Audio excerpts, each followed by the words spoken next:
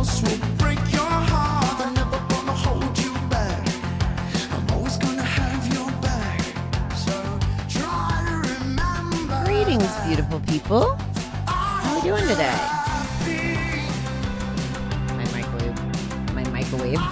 microphone is acting a little weird. It's like trying to come out of the socket. All right, July 12th's reading. I did glance at it, and at a first glance, I think I'm kind of the opposite of this, so we'll see what happens. Our quote is from William Shakespeare. "The day shall not be up so soon as I to try the fair adventure of tomorrow." Wow, maybe I should try that again. "The day shall not be up so soon as I to try the fair adventure of tomorrow." Somehow, probably because all of the grim business of addiction, we became very rigid. We learned not to trust ourselves, so we became frightened of taking risks. In recovery, we have a chance to reestablish our trust. Using the tools of recovery, we can plan an adventure with confidence. Life without adventure is like a sunset with no colors. By nature, many of us are controllers. Adventure requires us to give up a little control, and that's scary. But we can learn to let go. When we make a routine, we can ask ourselves, is there another way to do this? When the chance for adventure comes, can we ask, why not? We're healthier every new day we spend in recovery. We replace sickness with health, insanity with sanity, and desperation with spiritual peace. Using these tools of recovery, adventure can again bring safe fun and excitement to our lives every day. Today, help me try something new. Help me welcome, not fear, adventure. Okay, I'm glad I read it twice because now I have a whole different perspective. It's saying maybe that we don't come out of our comfort shell when we're in addiction. At least this is how I'm reading it.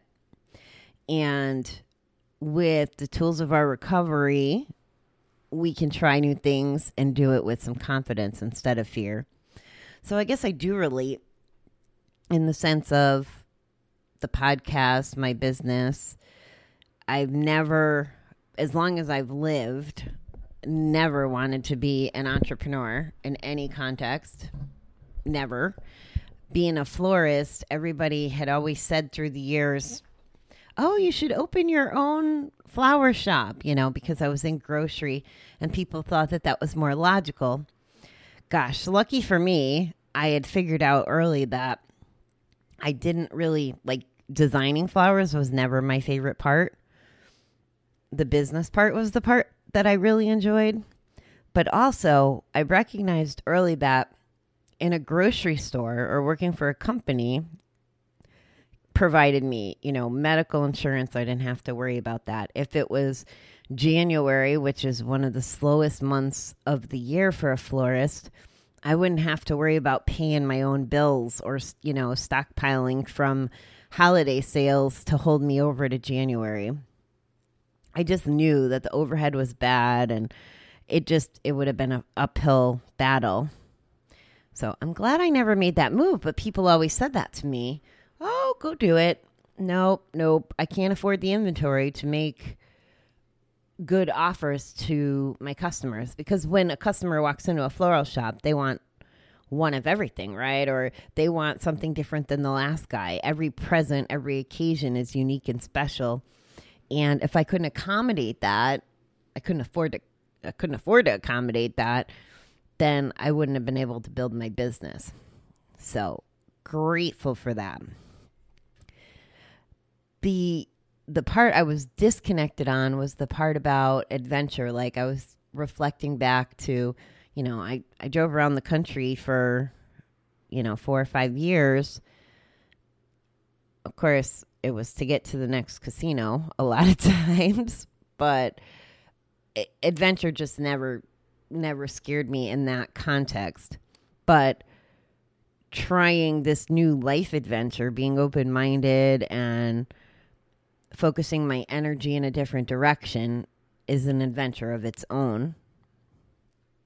And yeah, first of all, I wouldn't be being an entrepreneur in the recovery space and, working on being a recovery coach if I wasn't in recovery. So right there, I guess things would be a lot different. The part about being controlling is so true. And I can see how things like the Asia trip, for example, I had no control over the people who were going. I had no control over the places we were going to see, where we slept, what our schedule was like, none of that. And that was one of the biggest and greatest adventures of my life to date. So I can see and appreciate how that kind of an adventure had impacted my life. And if I was under the influence of addiction, and whether it was my gambling or my drinking, well, I wouldn't have been on the trip in the first place. But if I was still just focused on those things, I wouldn't have appreciated things that I saw or people I met. It would have just been a whole different thing. Well, I wouldn't have had the money to go anyway, because that's just who can travel when you're a gambler, unless you're traveling to the casino. You can't do both.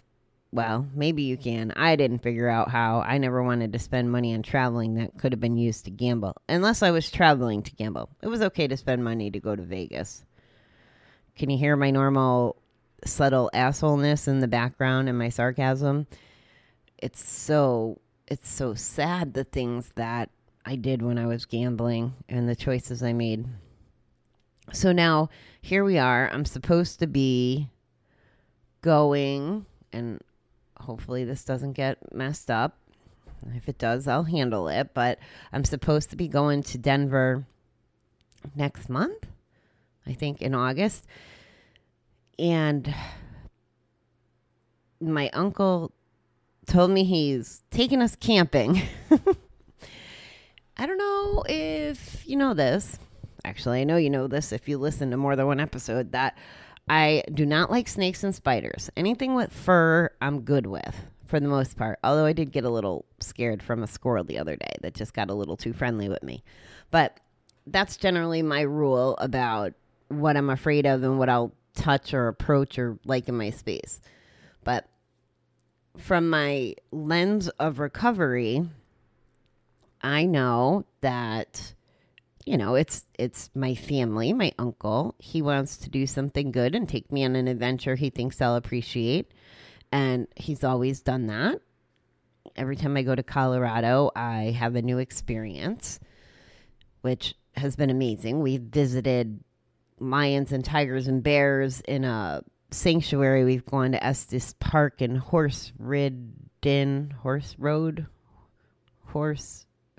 rode horses in the snow and ice and lots of other things. We went to a warm, like a hot springs, I think the last time I went.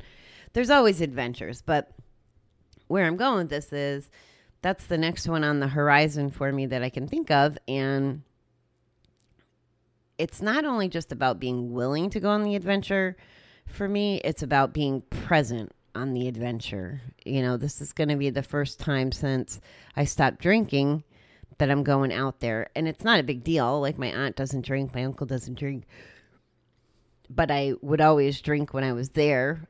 It was usually holidays or whatever, or I'd have drinks with my cousin.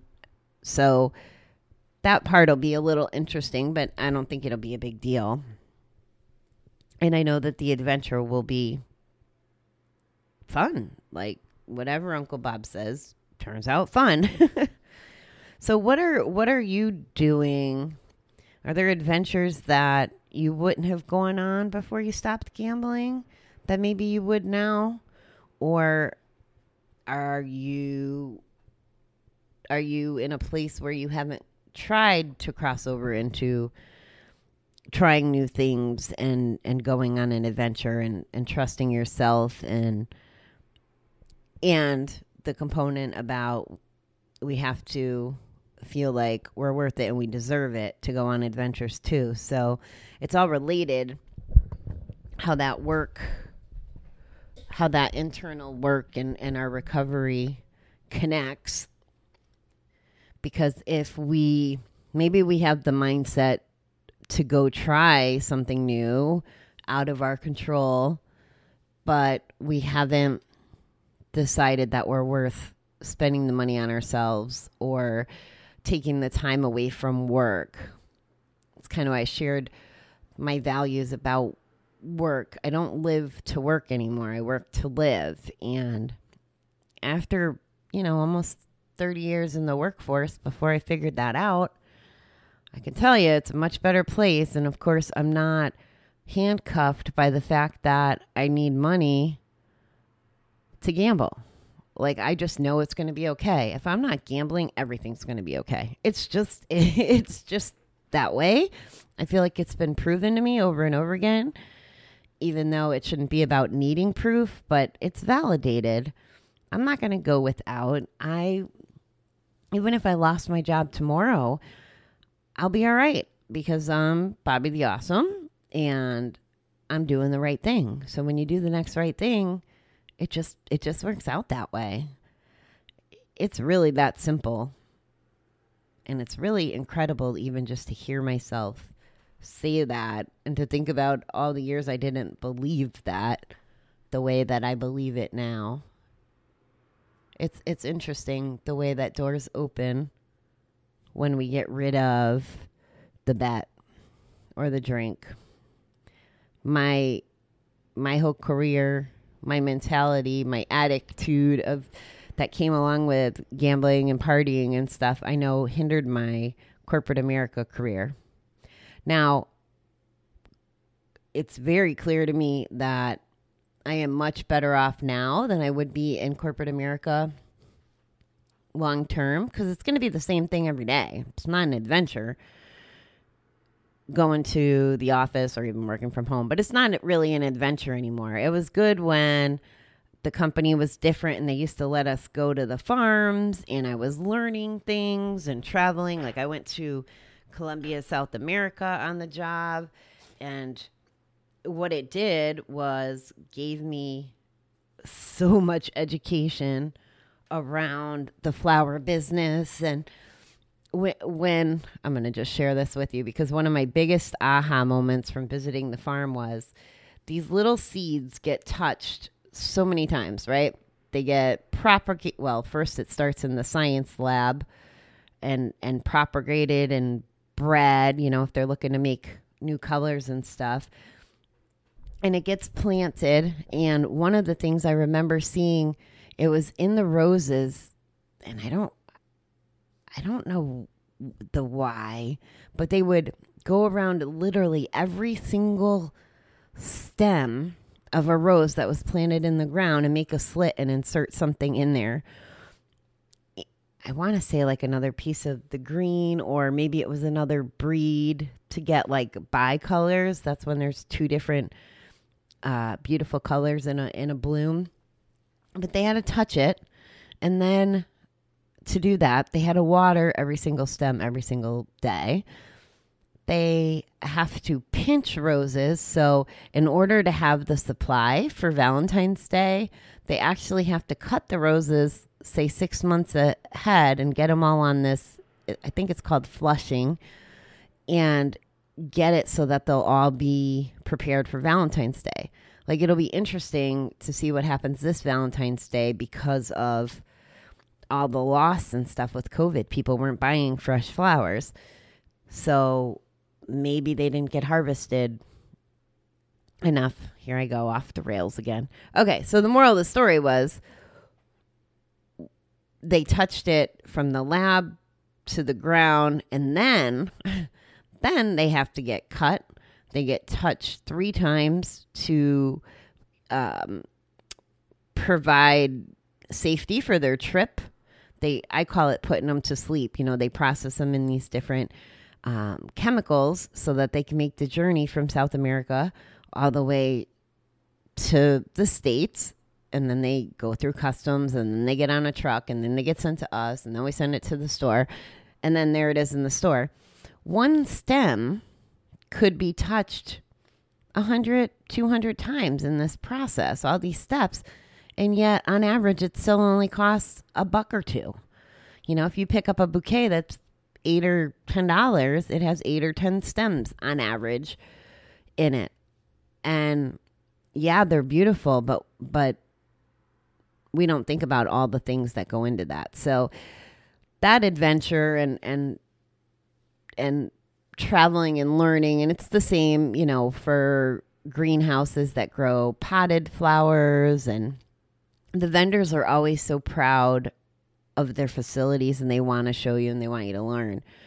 And I think, you know, between being financially responsible corporately, as well as now with Corona, travel's just going to be off the grid, and it's not going to be an adventure anymore. Like, anybody can work the same job and go to the same place every day and do the same tasks every day. That's not who I want to be. That's not who I want to be in my recovery. I want to experience people and learn new things and see new places and make up for all those years I was in my dark cloud of gambling where I only did things to get closer to the bet. That's what I want. So that's what I want for you too. I hope that you can see the value of that. I mean, I was going through those answers yesterday about different questions I put out to the community to kind of understand people's perspective.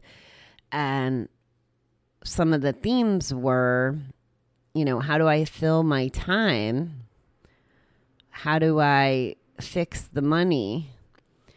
You know, fixing the money is so easy in the grand scheme of all the things that we need to work on in recovery. And it'll come back. It'll come back after time, because it's crazy. You know, if we're not pissing it away, then we have it there, and then we can pay our bills, and it's really not that horrible of a cycle. And where was I going with that? I totally lost my train of thought. I guess we'll wrap it up since I'm having a thoughtless moment. All right, I am going to go kick ass today. I can't wait to come back to tell you tonight. This is kind of my accountability for the day. I have a huge to-do list, and I just want to accomplish it. So I'm going to come back tonight, hopefully all jazzed up, telling you about what an amazing day it is. And I hope that you have an amazing day too. This weekend has gone by way too quick, in my opinion. And I will chat with you tonight. I think we're up to Okay? That's what we have to look forward to tonight. All right, beautiful people. Have a good one.